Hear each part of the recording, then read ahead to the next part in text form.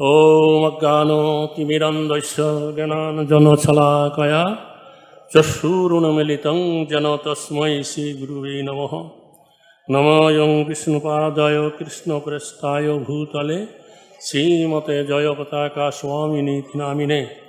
नमो आचार्यपादाय निताय कृपाप्रदायिने गौरकथा धामोदाय नगर ग्रामतारिणे। आज के आमादेर बड़ आनंदेर दिन। आमादेर परमाराध्य गुरुदेव श्री श्रीमद जयपताका स्वामी महाराजेर आविर्भाव तिथि। तो गुरु महाराजेर ये चरित कथा आपनारा बुझते पाच्छेन, अतिमत्त चरित कथा। तार थेके आर कतटुकु आमरा बोलते पारी। तो तिनि अति अल्प बयसेई शिल प्रभुपादेर सान्निध्ये आसेन एवं प्रभुपादेर निर्देश अनुसारे तिनि आंतर्जातिक कृष्ण भावनामृत संघेर এই যে প্রচার কার্য তা তিনি করে চলেছেন।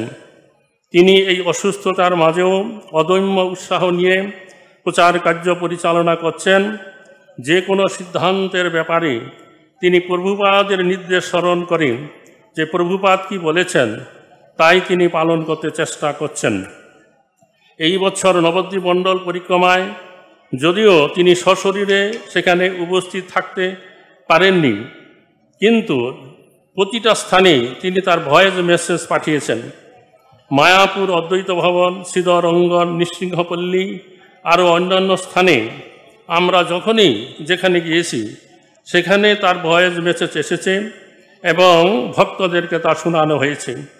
তাতে আমি অনুভব করেছি যে তিনি সশরীরে সেখানে যেতে পারেননি বটে, কিন্তু মানসিকভাবে তিনি সেখানে চলে গেছেন। গুরু মহারাজের এই যে অতিমত্ত চরিত কথা তার কি বলবো। আমরা যখন প্রথমেই এই নামহট্ট প্রচার কার্য শুরু করেছিলাম তখন যে কোনো সময়ে কোনো বিষয়ে আলোচনা করবার জন্য তিনি বলে দিয়েছিলেন যে আমার কাছে আসতে তোমাদের কোনো কিছুর অপেক্ষা করতে হবে না বা কারো অনুমোদন পারমিশন নিতে হবে না। যখন তোমাদের দরকার হবে তখন কোনো কিছুর আলোচনা করবার জন্য আমার কাছে চলে আসবে, আমি তোমাদের কথা শুনব এবং তার মীমাংসা করবার চেষ্টা করব।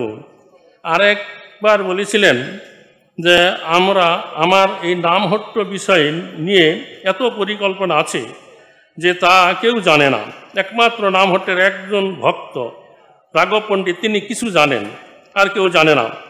তো এই রকমভাবে তিনি আমাদের পূর্ববর্তী বৈষ্ণব আচার্য ছিল ভক্তিবিনোদ ঠাকুর মহাশয়, ছিল ভক্তি সিদ্ধান্ত ঠাকুর প্রভুপাদ, এবং এই নামহট্ট সম্বন্ধে কি বলেছেন তা তিনি নির্দেশ দিয়েছেন। তদ বিষয়ে তিনি অনুসন্ধান করতেন এবং এই নামহট্ট প্রচারে সেই নির্দেশ তিনি আমাদের দিতেন। এইভাবে তিনি এই নামহট্টের প্রচার প্রথম থেকেই পরিচালনা করে আসছেন। তার এই নির্দেশ অনুসারে আমরা নামহট্ট প্রচার করতে চেষ্টা করেছি মাত্র। তা যাই হোক, আজকে তার এই প্রচার প্রচেষ্টায় আমাদের নামহট্ট প্রচার পরিক্রমা একটা বিশাল আকার ধারণ করেছে। হাজার হাজার লোক এই নামহট্টে যোগদান করছেন, ভক্ত হচ্ছেন এবং ভক্ত হয়ে তারা পৃথিবীর বিভিন্ন স্থানে ছড়িয়ে পড়েছেন। এইভাবে আমাদের পূর্ববর্তী আচার্য ছিল প্রভুপাদ, ছিল ভক্তি সিদ্ধান্ত ঠাকুর প্রভুপাদ, ভক্তিবিনোদ ঠাকুর, যেই মনোভীষ্ট তা আমাদের গুরু মহারাজের মাধ্যমে প্রকাশিত হয়েছে। এইভাবে তিনি নামহট্টের প্রচার প্রতি লক্ষ্য রাখছেন এবং সমগ্র পৃথিবী নামহট্টের বিশ্ব প্রচার মন্ত্রী হয়ে তার নির্দেশনা দিচ্ছেন। এবং এই অসুস্থতার মাঝেও তিনি সবসময় কীভাবে পূর্ববর্তী আচার্যগণের ইচ্ছা পূর্ণ হবে সেই বিষয়ে তিনি সচেষ্ট আছেন এবং এইভাবে অসুস্থতার মাঝেও তিনি প্রচার কার্য করে চলেছেন। তো 80-র দশকে যখন আমরা প্রথম এই প্যান্ডেল প্রোগ্রাম করতাম তখন গুরু মহারাজ আমাদের সময় দিতেন। তিনি 10-12 দিন আমাদের সাথে সবসময় থাকতেন এবং আমরা তাকে নিয়ে উত্তরবঙ্গে এই 10-12 দিন প্রচার করতাম। তখন তাকে বেশি করে আমাদের সঙ্গে পেতাম। আর একটা কথা না বললে নয়, গুরু মহারাজ যখন সুস্থ ছিলেন তখন আমি যখনই গুরু মহারাজের কাছে গিয়েছি, গুরু মহারাজ আমার সাথে সবসময় হাস্য পরিহাস করে কথা বলতেন। তো এখন অসুস্থতা হওয়ার পরে গুরু মহারাজকে আর আমি আগের মতন কাছে তেমন পাই না। যাই হোক, তথাপি তিনি আমাদের দেখা মাত্রই হাস্য করে কথা বলেন। তো গুরু মহারাজের যখন ইস্কনে যোগদান করেন, প্রথম তিনি কানাডা মন্টিলে মন্দিরে ছিলেন এবং তিনি 3 মাসের ভিতরে তিনি সেই মন্দিরের সভাপতি হয়েছিলেন। তার কয়েক মাস পরে ছিল প্রভুপাদ তাকে এবং আরও 2 জন ভক্তের সাথে কলকাতায় প্রেরণ করেন। তারপরে মায়াপুরের জায়গা অধিগ্রহণ করা হয় এবং প্রভুপাদ সিধা মায়াপুরকে সারা পৃথিবীর আন্তর্জাতিক কৃষ্ণ ভাবনামৃত সংঘের প্রধান কেন্দ্ররূপে গড়ে তুলতে ইচ্ছা করলেন। তখন ইউরোপ এবং আমেরিকা থেকে আসা প্রভুপাদের শিষ্যরা তারা এই মায়াপুরের মহিমা বিশেষভাবে জানতেন না। তারা তখন অনেকেই বলেছিলেন যে এই মায়াপুর পৃথিবীর একটা অজানা জায়গা, যা বিমানবন্দর থেকে অনেকটা দূরে। সেইখানে কেন আমাদের এই আন্তর্জাতিক কৃষ্ণ ভাবনামৃত সংঘের প্রধান কেন্দ্র হবে?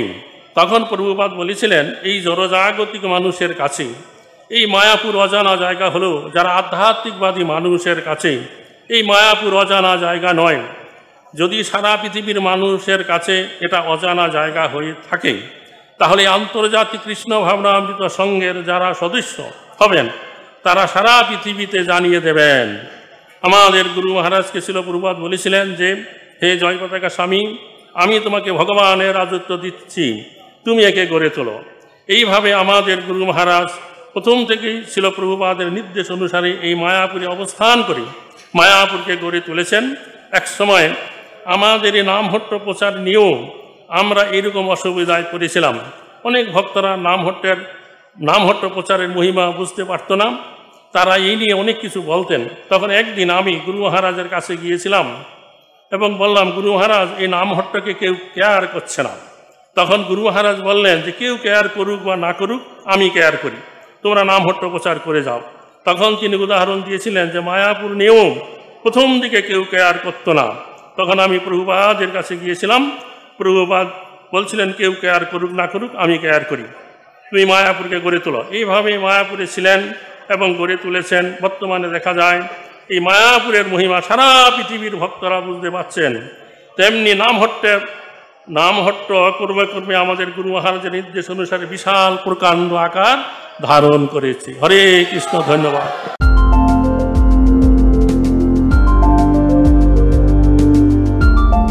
Thank you for watching our videos. Be sure to subscribe to our channel. We publish new videos every day, and don't forget to like and share our channel.